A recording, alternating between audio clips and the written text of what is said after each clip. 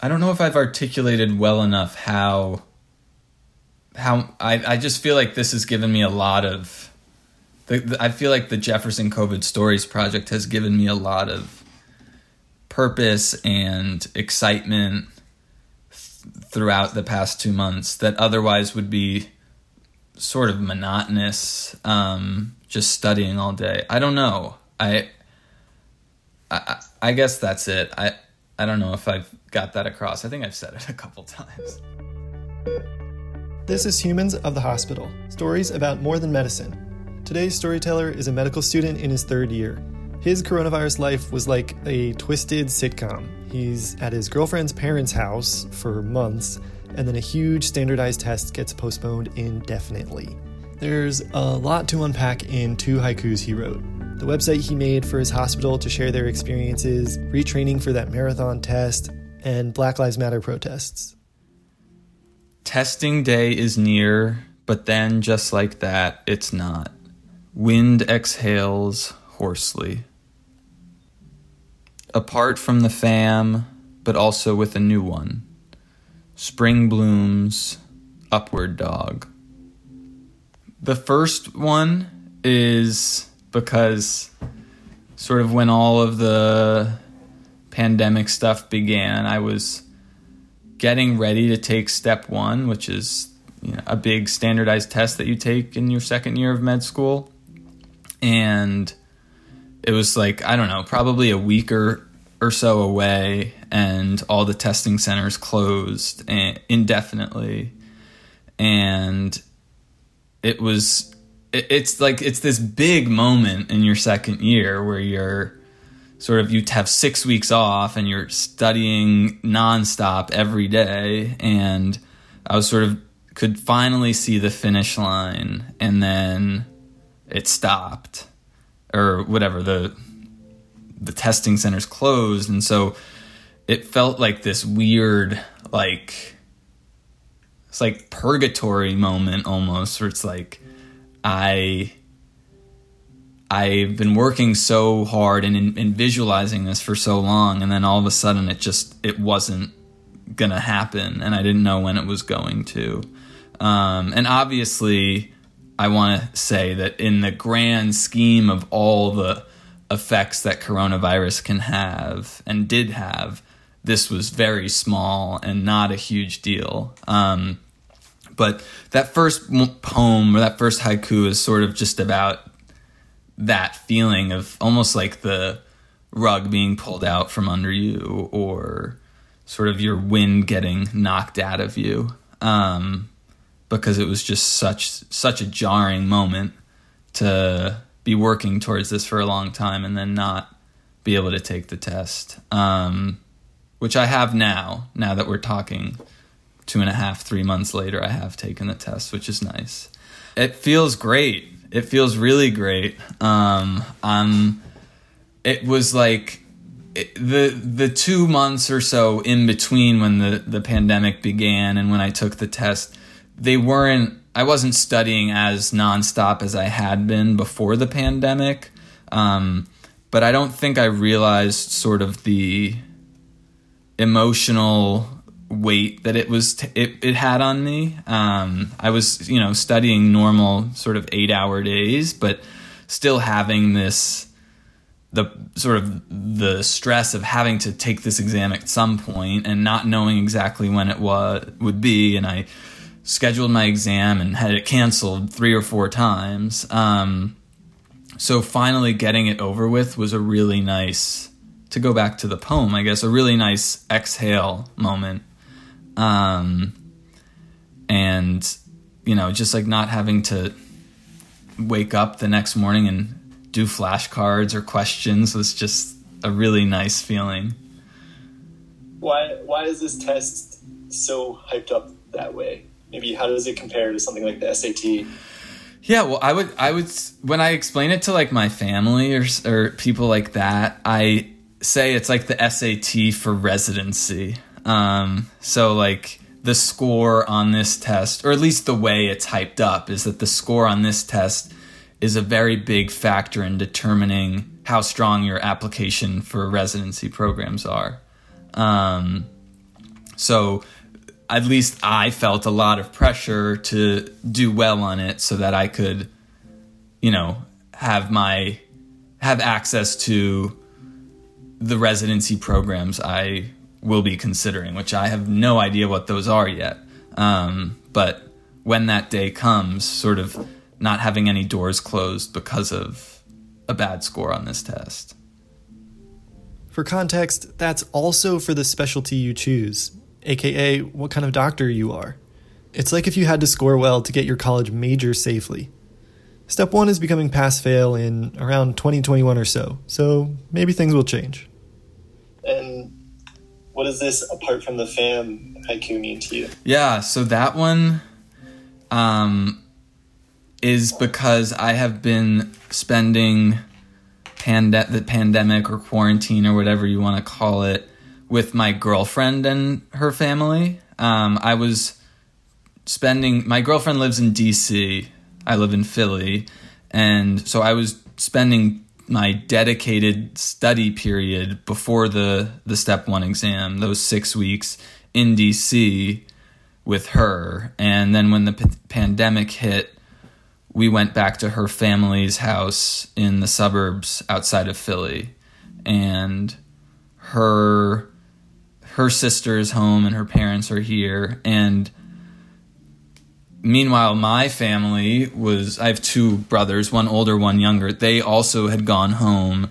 And so my whole family, my immediate family, was home all together, and I wasn't with them, which was, tough for various reasons. But I also felt and feel so fortunate to have gotten this time with my girlfriend's family.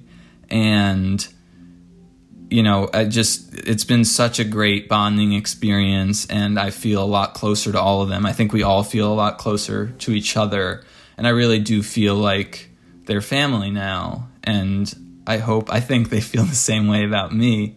And so it's sort of this, and this coincided with the spring, and this spring moment of growth or hope, and it reminded me, I've been doing a little bit of yoga during the pandemic, of Upward Dog, which is sort of this reaching pose where with your chest turned up and out, and it just feels like this bud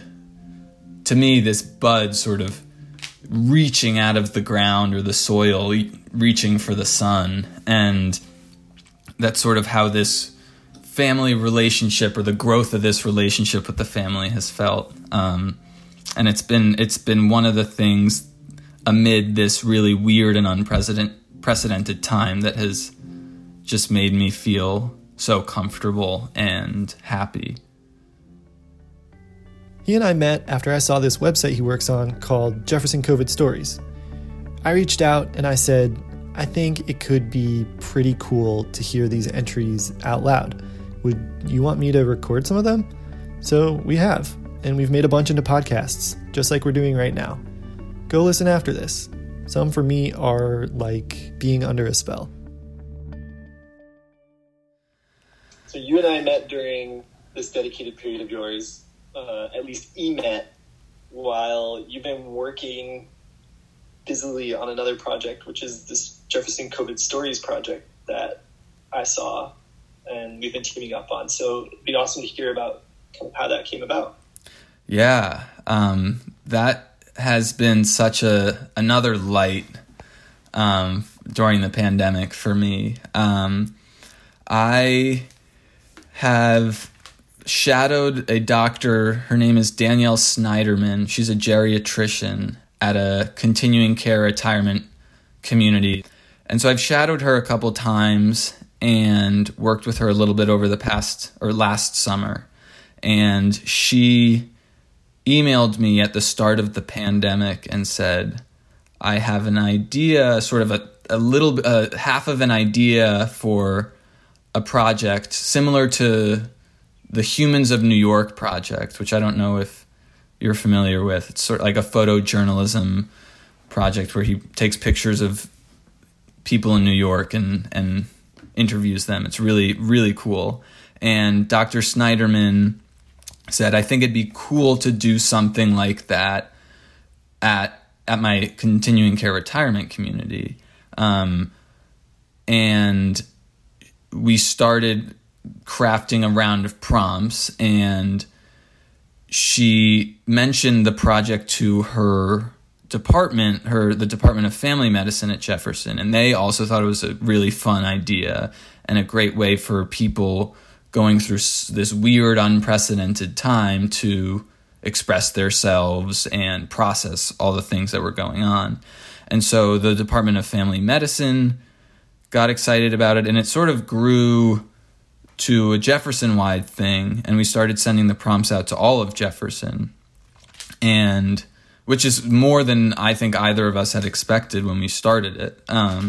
But the site is a website that is both a space for the Jefferson community to express themselves and respond to prompts asking them about how COVID and how the pandemic has affected them.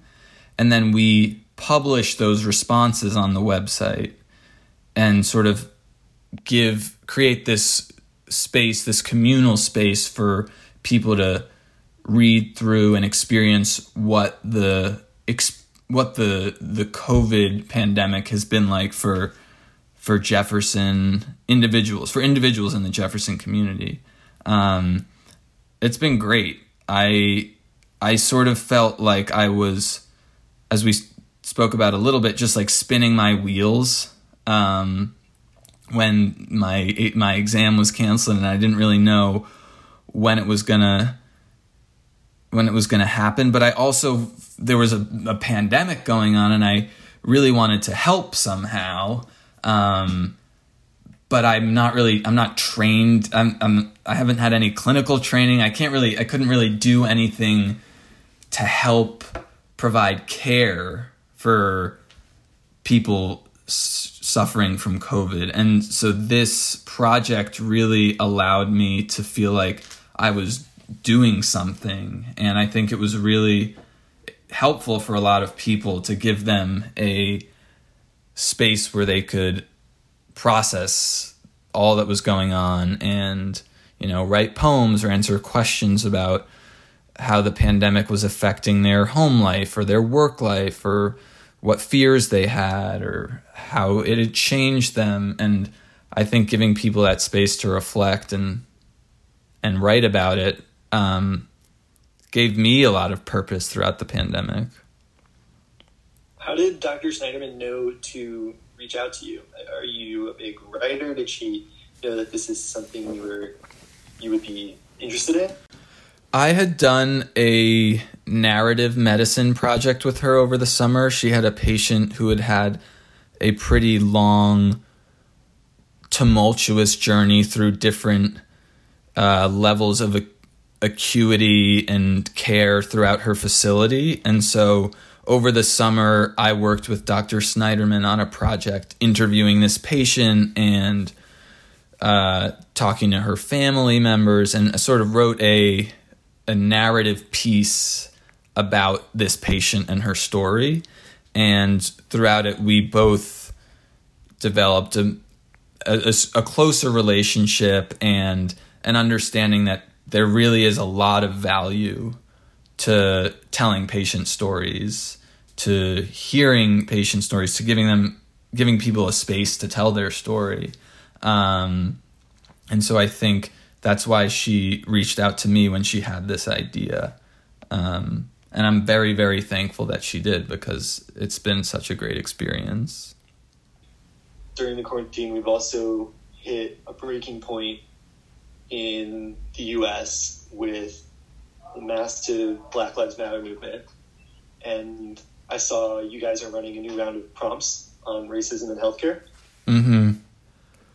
We felt that at its core, we started COVID Stories in solidarity with people who were struggling with something. They were facing a threat, something scary, which was the pandemic. And we wanted to give people sort of a space to process that. And so as the protests started happening, we felt like we wanted to stand in solidarity with that movement and those people who were struggling. Yeah, so we just launched a new round of prompts around racism in medicine, and we blacked out the rest of our site because we felt like we wanted to focus on this moment, and we wanted to do what we could to elevate the voices of people who should be heard right now. And I also think that it's very, like, it's relevant to COVID-19 as well. The name of our project is COVID Stories. And I think if you're to fully tell the story of the coronavirus pandemic in the United States, you can't leave out the effect of racism and bias in our society and in medicine and healthcare. I think the fact that, Black and brown communities have been disproportionately affected by COVID-19, the fact that lower income communities that are also, concentrated with people of color will have a higher prevalence of the conditions that happen to be risk factors for COVID-19.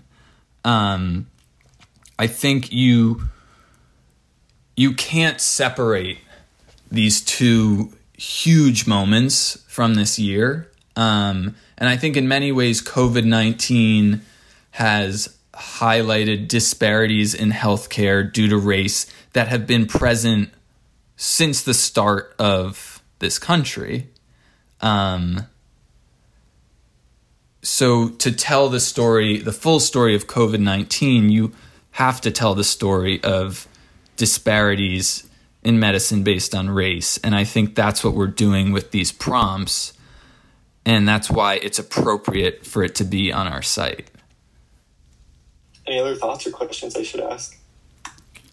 Well, I want to say thank you to you because the Jefferson COVID Stories site has featured Humans of the Hospital podcast episodes on it, and those have added such a richness and depth to the site. And I think it's really powerful to hear the voices behind these stories. So I don't know if you're going to include that or not, but thank you. Thanks. I couldn't do this without you guys. When I saw it, it seemed like an obvious way for me to talk about and share stories of people, which is, what I love doing too. And you guys have given me a lot of, been an avenue to tell a lot of stories. So it's been great working with you guys, and I'm glad you guys started it. I'm glad I found you guys to work together.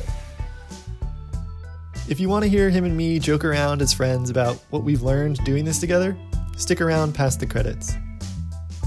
We'd love for you to stay connected to more human stories like these, so hit subscribe on your favorite app: Apple Podcasts, Spotify, Google Podcasts, or Stitcher.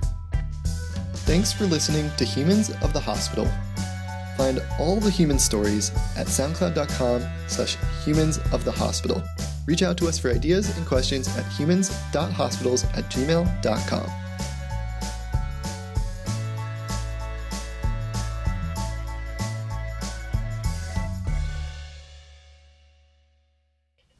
I've learned so much from you guys. I really have.